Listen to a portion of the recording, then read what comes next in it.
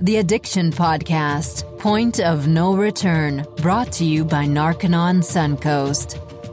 Hello, Jason. Hello, Joni. Here we are. This is episode 60. That's awesome. Yep, we are in the second year. We're in our golden age, if you will. Exactly. And this is episode 60. And Steve, bless his heart, really follows the news a lot in terms of what's happening with the opioid epidemic. And I have to just give a shout out to my husband because he is the wind beneath our wings. He is our unsung hero. He is the guy who, finds people to interview on the podcast and sends us articles. And, he does it for me as well because I'm a performer and a singer and he's my biggest fan.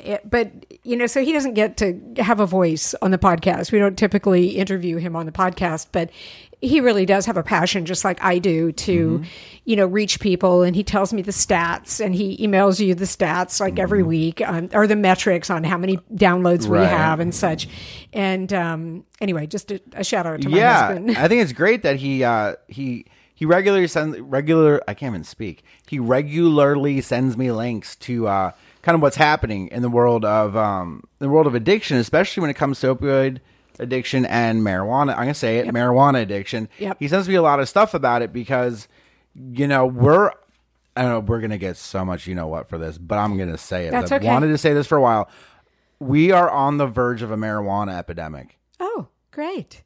Yeah, well, that's just my opinion. You mean because it's legalized in states, and states are going, "Ooh, yeah, let's legalize recreational marijuana." Nobody considers alcoholism or alcohol any kind of epidemic because it's legal and it's a social lubricant. And what's wrong with slipping out of these wet clothes and into a dry martini? And it's like, oh my god, like really, you have to realize alcohol is one of the most detrimental drugs that we have out there, and it's widely used, widely consumed. It's totally okay societally and culturally. It's a normal thing, and we have a major problem with alcohol. And I know we talked about it a few weeks ago, and alcohol is also considered one of the gateway drugs into addiction. And so we're doing the same thing with marijuana because we're normalizing it. It's becoming a normal, and Amy Ronshausen has said that. Yep. We're normalizing a drug as part of our society.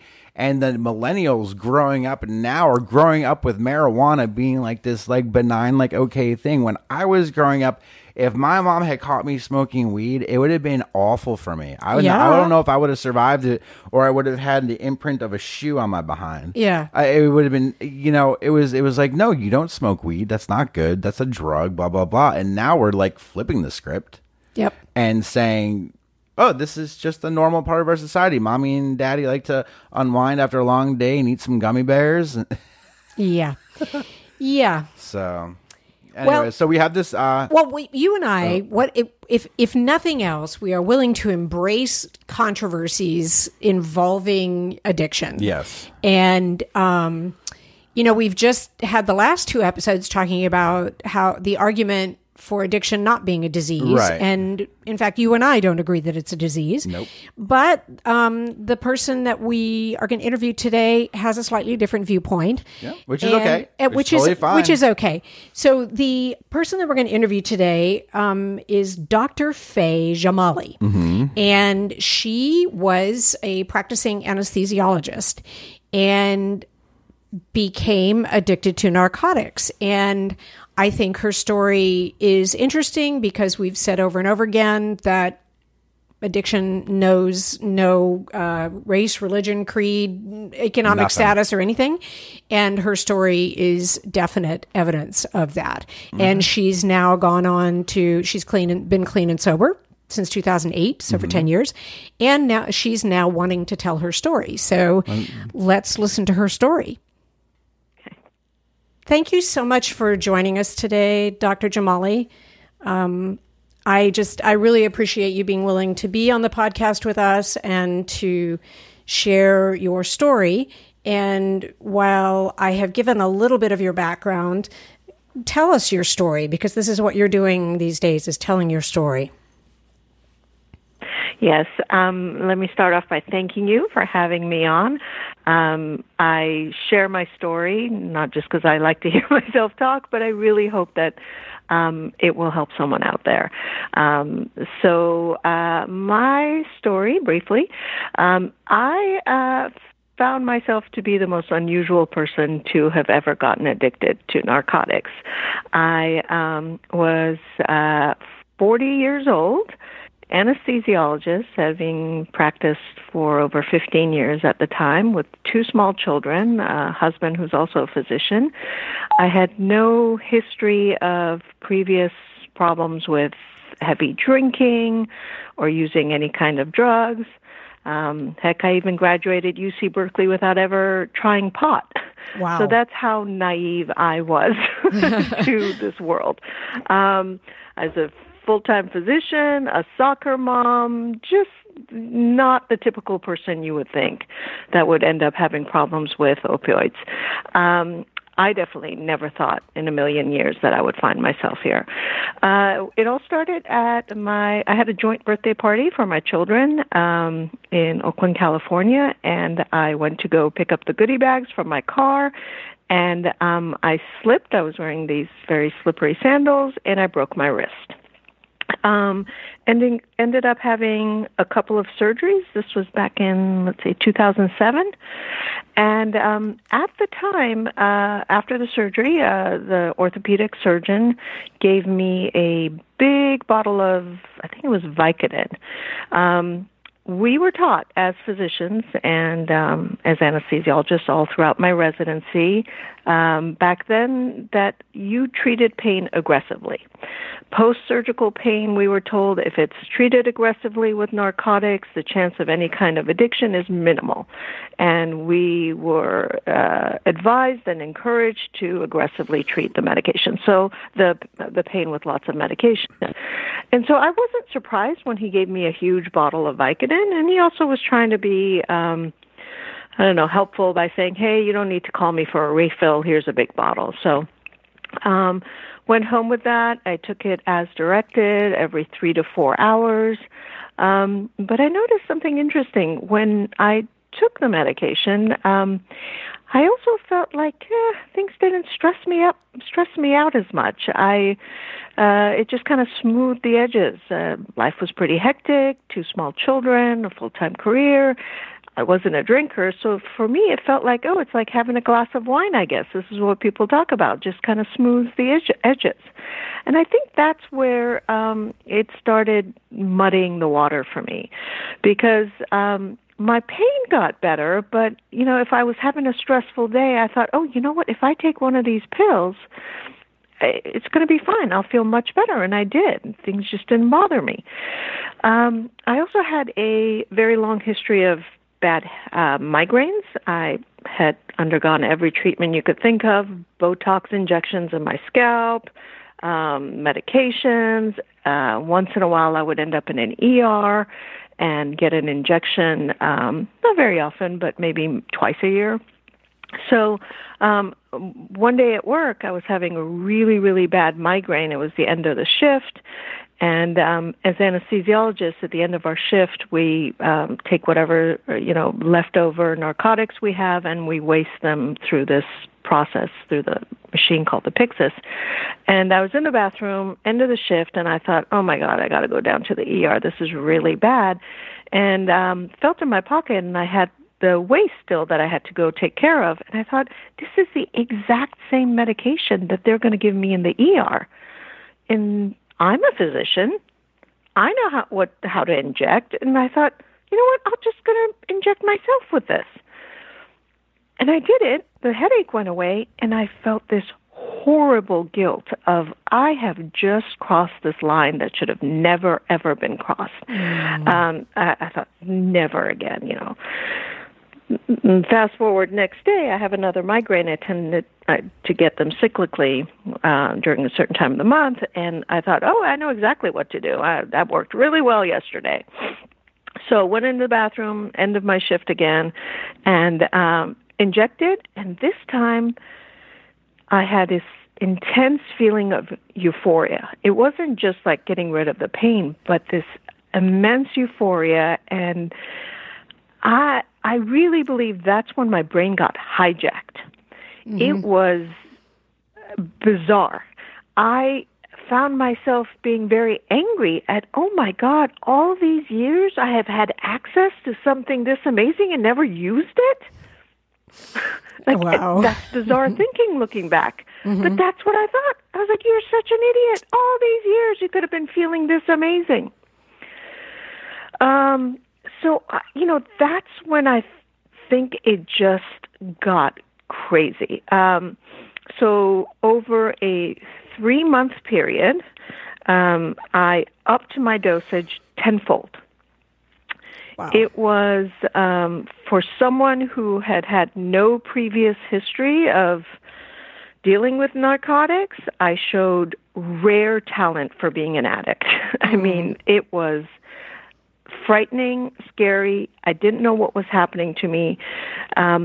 Every time I did it, I would do it on after work hours. I would do it when I was at home, when no one was around. It wasn't a daily thing, but it was bad enough that I knew that I had to stop. This is crazy. I would come up with all these different scenarios of how I'm going to stop, but then somehow I would find myself craving it, doing it, and then rationalizing it and saying, you know what, I can't be addicted because I'm a doctor. I'm just, I can stop whenever I want. I'm just dealing with stressful situations and just rationalizing it and never, I had nobody in my life or in my family who had ever dealt with addiction. So I didn't even know what was really happening to me. I also felt this tremendous shame and didn't want to admit it, didn't want to get help because then I would be admitting it. But every time I would come up with ways to try and stop myself. I used to inject in my arms, and I thought, you know what? I'll just put Band-Aids over my arms where I used to inject, and I'll put my children's name on the Band-Aid. And I would tell myself, look, if you inject, it's as if you're injecting into your kid's eyeballs. Like I was trying to make it as gruesome as possible to prevent myself. Right. And the craving would hit. I would rip off that Band-Aid and inject, and then feel lower than ever. Like, what kind of person does that? You told yourself that these are your children. So it was this spiral of you're going lower and lower. You would maybe go up 2 steps and drop down 4 steps. And I just couldn't figure out a way out of it. I think subconsciously, I was trying to get caught because I literally would go to work, at 8 o'clock at night, say hi to the nurses in the recovery room, go straight up to the narcotic machine in my civilian clothes and just check out medications with my name and my fingerprint on the machine. Wow. And I would go use. So one day as I was working, they said, Dr. Jamali, we need to see you. And I went into this conference room, and there was this 5 or 8 people sitting there, and they said, here you go, these are all these records. It looks like you have been diverting narcotics. And at that moment, I just, I didn't even have the presence of mind to say anything. I just kept saying, I don't know. And they said, just hand over your badge. You're not coming to work until we're starting an investigation. And I had to go pick up my children from daycare and school, and I was just like, what just happened in my life? Did I just lose my job? It was bizarre. And I thought, well, what am I going to do? Tomorrow I'll just pretend I'm going to work? I was trying to come up with, how do I pretend things are still the same? What lie do I have to tell, And interestingly enough, that night I had a marriage counseling session because meanwhile I think my marriage was falling apart too. And at the session, the therapist said, Faye, you look like you're really down. Is something going on? And this was at the end of our session. And I said, no, it's not a big deal. It's just some narcotics are missing at work, and they think I might have something to do with it. And my husband comes straight to my defense, what? Are they crazy? You don't even drink. Because he never knew. Nobody knew. It was all in private and in hiding that I would do this. And so I felt awful. I'm like, oh, God, here's this guy coming to my defense. And anyway, we went home that night after I put the kids to bed. my husband said, Faye, is there anything you want to tell me? And I couldn't even look at him. I just rolled up my arms. I showed him the track marks, and I thought, this is it. This is as low as it gets. We're already having trouble in our marriage. He's going to kick me out, take the children. I have no job. I mean, literally, it was a point where I couldn't feel any lower. And I thought, here it comes. And instead, he just picked me up in his arms and said, sweetie, why didn't you tell me? We'll get you help. Oh, wow. And in that moment, I felt this, I've never loved him more. Yeah. And I also felt like, you know what, as horrible as it is, just saying the truth, owning the truth is the beginning of something changing. Yep. And the next day I called work, I told them about it, and there was a psychiatrist at work at my hospital who was the head of our chemical dependency and rehabilitation program, and he had treated me years ago for postpartum depression, so he kind of knew me as a psychiatrist way before my addiction. He was shocked because he's just like, I have treated you for years and you've never exhibited any tendency for addictive behavior. Right. And so he just felt really like, I am so sorry this happened. It's going to be a long road, but we're going to get you help. And so the next day I signed up and I went to he thought I could go to an outpatient recovery program because as horrible as my addiction was, as far as I used to inject, I never used street drugs, and it was a short period of time, about 3 months, where I had done this injection. And so he thought overall it would be best if I would go spend all day at a recovery program, but come home at night. So, I had 2 small children and a husband who worked full time. So for me, it was great. I had the resources to get the help I need, a program tailor-made for me, and I just started this journey in recovery. And I took a year off from work. It was very interesting. The first day in the program, I was sitting there, dressed nicely. I was wearing this pearl necklace, and this guy sitting next to me is like, hey, so what are you here for? You're a drinker? And I looked at him. I'm like, no, I shoot up narcotics. He just looked at me like, boy, you don't fit the profile. But see, that's just it. It can happen to anybody.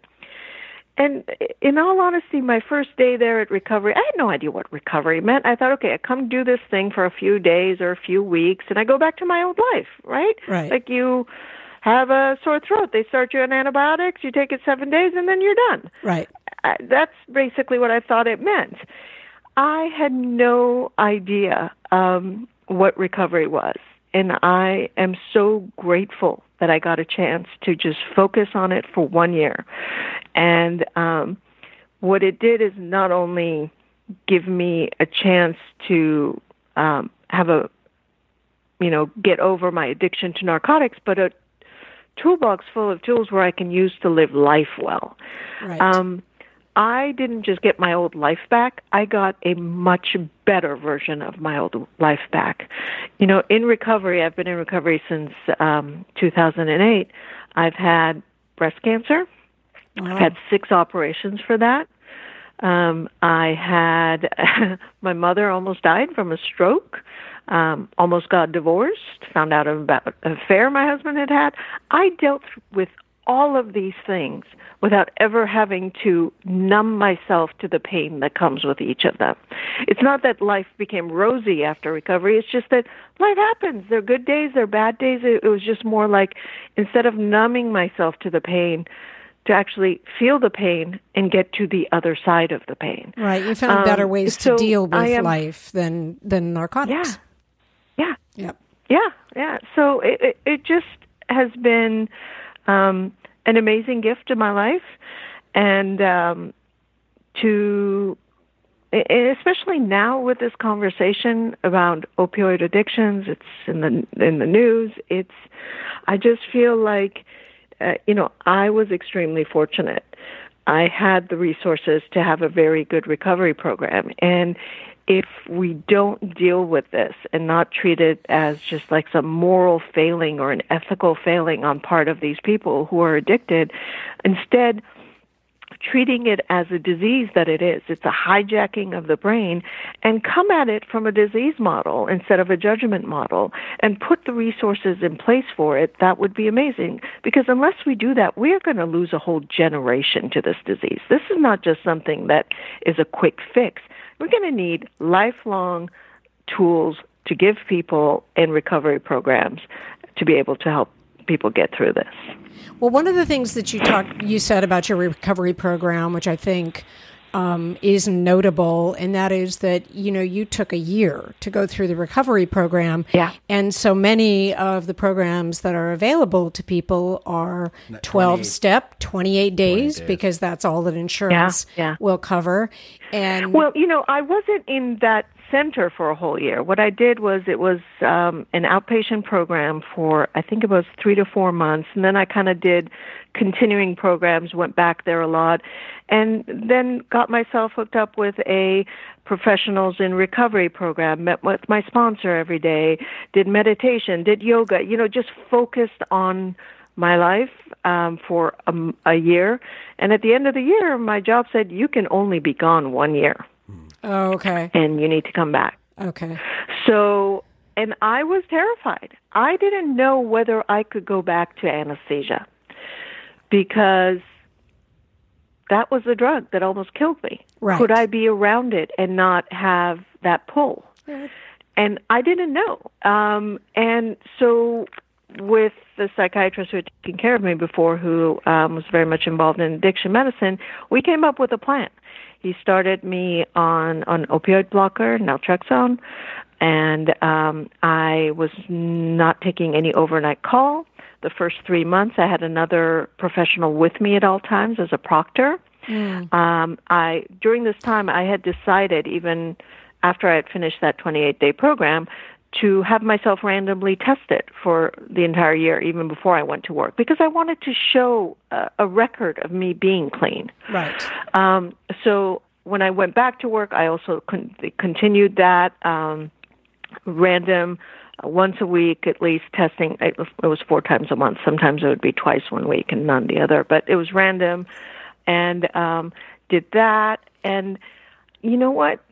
The miracle was that first day when I was there and I was drawing up the medications for the patient, and it had no pull for me. Wow. That was the miracle of recovery. That's great. And as a physician, I don't believe in miracles, but this was pretty amazing. This drug where I had no control over before, I would draw it up and it didn't seem any different than the antibiotic that I drew up or the, blood thinner. It was just a medication that had nothing to do with me. It was the patient's.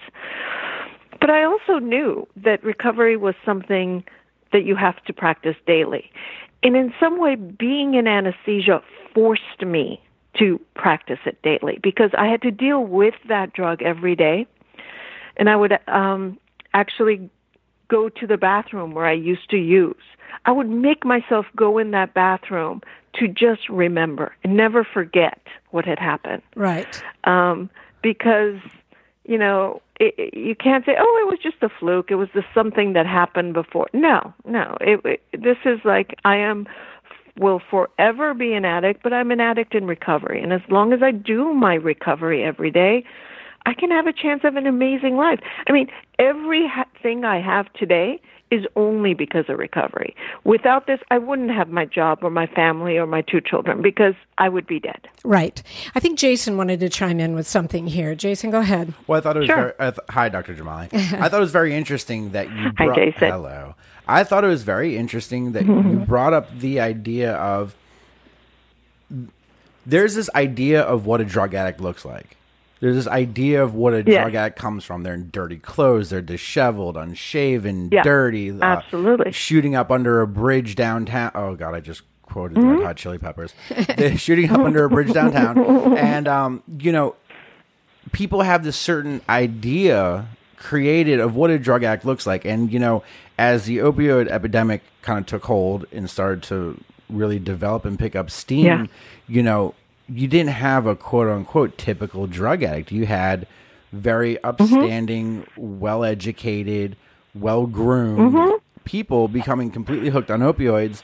And people have to shift the idea of what a drug addict looks like, because my parents were always the ones that were like, oh, you gotta watch out for the bum coming up to the car, you lock the doors, it's a drug addict. Yeah, it's like, no. It's like my father's a physician, and I know for a fact that there are doctors out there that struggle with addiction. And it's something I think needs to be talked about more than it is, because addiction is not one of those things that just affects a certain type of person. It's not a morality issue. It's not an ethical issue. It's not anything other than the fact, and you experienced this, as you said, you got high one day, you used, and the euphoria felt as though it took every issue, every problem, every concern or whatever away for you. And I always say, you get hooked on drugs because they do something for you that nothing else can do.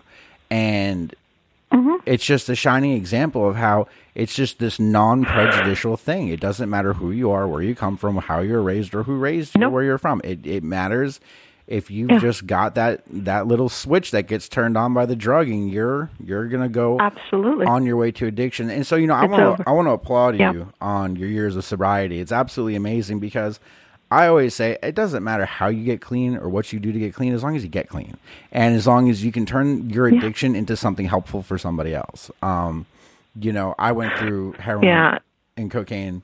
I went through heroin and cocaine addiction, and so I gave my life over to helping other people get through it, because I went through it, and I went through it bad. And I don't think anyone out there needs to experience what you and I have both experienced. It's an unnecessary pain. Although for both of us, it seems as though it's put us on the right track to hopefully change the world, Exactly. And that's, that's why we wanted you on the podcast, or why we invited you to be on the podcast, Dr. Jamali, because it does help to break the, not the stigma, but the view that people have on what does an addict look like. It is a stigma. Absolutely. It absolutely is a stigma. And it can happen to anybody. And you make that very clear. I think of addiction as an equal opportunity killer. Exactly. It doesn't care where you came from, what your education level is. My first 12-step meeting, I had this guy who was speaking, and he had been homeless for years, kind of your typical scruffy-looking guy. And when he told his story, it was my story. It was exactly the same dark place I had been. So it's the disease that's the commonality, okay? And for me, that was just like a light bulb went in my head. And in order to treat this, we need to take away the stigma. I feel extremely passionate about getting my story out there. I quit my job as an anesthesiologist about 2 years ago, and it was... I had to go through 5 years of probation through the medical board, because California decided in their wisdom not to have a physician health program. Every other state in the country, except for 3, have a physician wellness program, health program, where as long as you stay in recovery and you're doing your steps and you're, monitoring and all that, your name doesn't get publicized and you don't get put on probation, blasted on the internet. But mine, within, I had already been back at work for a year, and they decided to, finally got around to my case 2 years later, and they put me on probation and, had to take a weekend course on ethics as if it was an ethical failing on my part. I had to do 40 hours of continuing medical education and addiction medicine, which was fascinating. It was great. I learned a lot. But the thing was, anytime someone would Google Faye Jamali, that is the first thing that showed up. Right. That I'm a person who had used drugs. It says nothing about my recovery, just that. Thankfully, I was in a hospital where it was a HMO, and I didn't have to contract with outside insurance. But for other physicians who get caught up in this, they lose patients because the insurance won't cover them. They won't provide them with patients because they're on probation.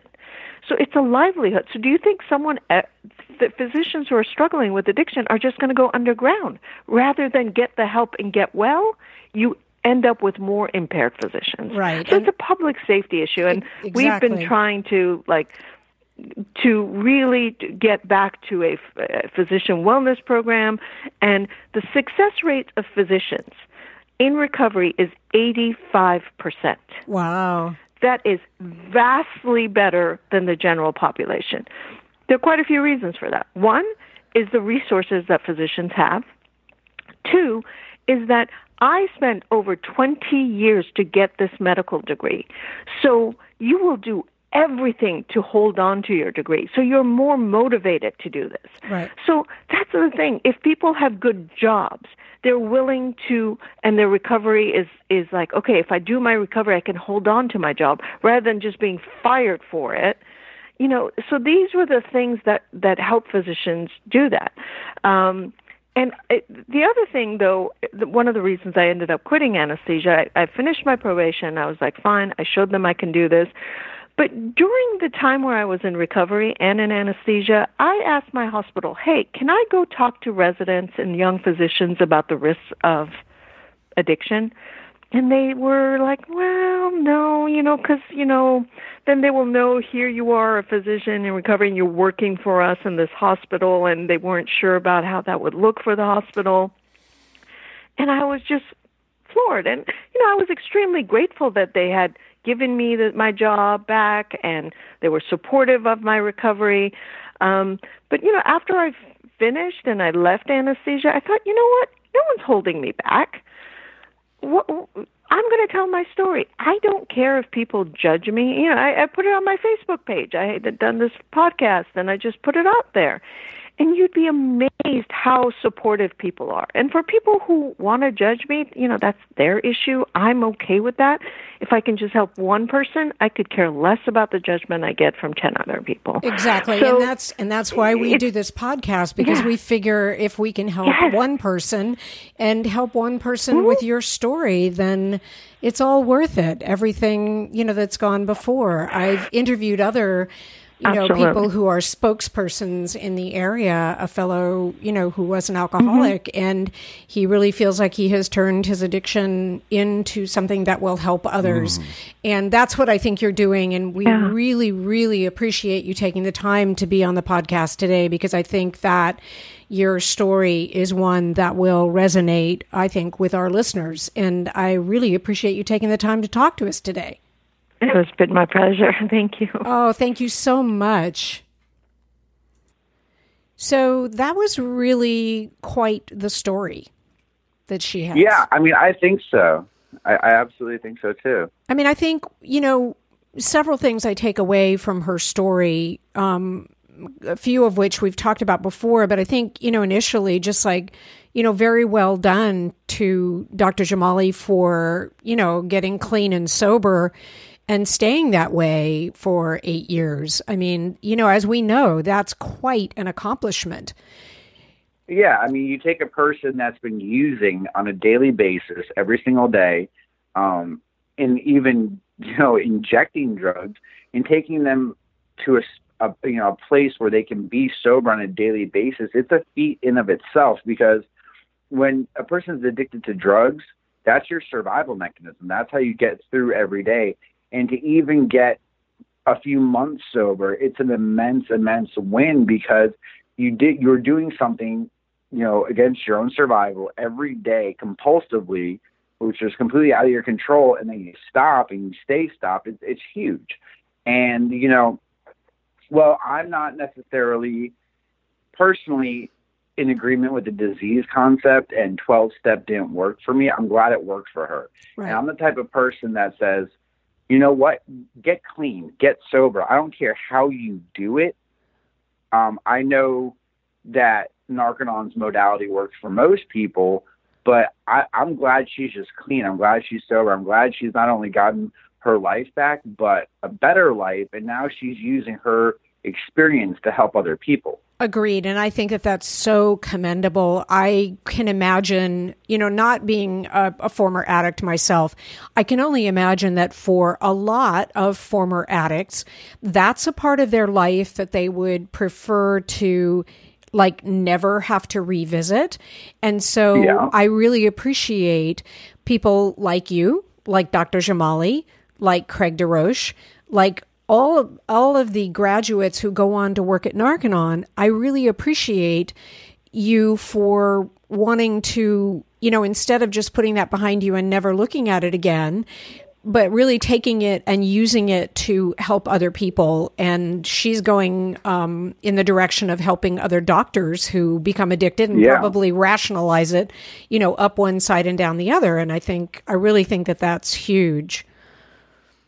Absolutely. And I think there's probably more doctors that are struggling with addiction than we actually know about or would guess are struggling with it. Because when you're a doctor, you have to keep in mind that if you come out about your addiction, there's a possibility you'll have disciplinary action, you'll get stripped of your license in the very way you make money to survive. And there's so many other things that go into it. I think it's probably a real hush-hush thing amongst doctors because, like Dr. Jamali said, she had all this kind of unbridled access to narcotics. Right. And it was just as easy as her taking medication down to the pharmacy to get disposed of, and she could just swipe a couple vials and use it, and no one's the wiser. But what people have to understand is addiction starts off slow. You start off getting away with it. You start off at a level where you're still functional. But what people need to understand is that as anything in life does, and any bad situation does, if you don't handle it immediately, it's going to get worse. It's going to, accelerate to a point where you don't have control over it, where you're doing things that put your survival in jeopardy, where you're doing things that put your job in jeopardy, and all sorts of things. And it gets to a point where you don't have that power of choice to say, you know what, I don't want to do this anymore. And so I think that doctors are probably, majorly struggling with addiction, but it's not really talked about. I think so too. And that's why I think what she's doing is so valuable. There were three things that I took away from her story that we've talked about over and over again, and I just want to reiterate. One is that addiction can happen to anyone. Here was a very, very successful doctor. And, we've talked about this many times. Addiction knows no boundaries when it comes to race, color, creed, religion, economic status, education, nothing. I mean, addiction can affect anyone, as it did with her. Secondly, I think that, she said while she did a 28-day program, she augmented that with a year's worth of therapy and work to get clean. And, not to diss the 12-step program because it works for people, but 28 days could quite possibly just not be enough for someone to get completely clean. And as we've mentioned, it even at Narconon, which has a, scientific-based technology, it can take 6 months for someone to get completely clean. And so that was the second thing I took away. And then the third thing that she said so eloquently is that life has its ups and downs. You have good days, you have bad days. But the way to deal with that is not with drugs and alcohol to numb them. The way to deal with it is to confront it and get to the root of whatever's causing those down days and handle it so that you end up with more up days than down days. And I think those three things are absolutely, valuable. And we've said those over and over again on the podcast. So I think those were good. Yeah. Totally agree. Yep. And, Steve had noted that you had a lot of the graduates from Narconon who've been clean and sober for many years posting on Facebook about the program. Yeah. And it was so funny. I did a post saying hi to the graduates about 2 years ago. Yep. And recently, one of my graduates decided to comment on it. And what it did is it stuck it back in everyone's news feeds on Facebook, and all of a sudden it like exploded. I had graduates all over the country who have been here saying, hello, hi, how are you? We're doing great, this and that. And it was really cool to see. The other cool part was a lot of them listened to the podcast. Which is fabulous. I think you said someone named Jenna was listening, right? Shout out. Yeah. What was that? Was it Jenna that you gave a shout Jenna, out to? Or yeah. I love it. Yeah. She mentioned that she liked the podcast. So Jenna, if you're listening, thank you. Keep listening. Share it with everyone you can. And to any other graduates out there who are listening to this right now, we're all really proud of you guys. We're totally proud. And here's another shout out to anybody that's listening to the podcast. If you would like to tell your story on the podcast, just, reach out to either Jason or me, and we'll get back to you and we'll get it scheduled, because your stories are so powerful and resonate with so many people. I remember, Jason, when I was at your graduation, I sat next to Erica, and Erica stood up and said she did the Narconon program 25 years ago, and she's still clean and sober. Cool. And I'm going to definitely reach out to her, because I would love to interview her and get her story.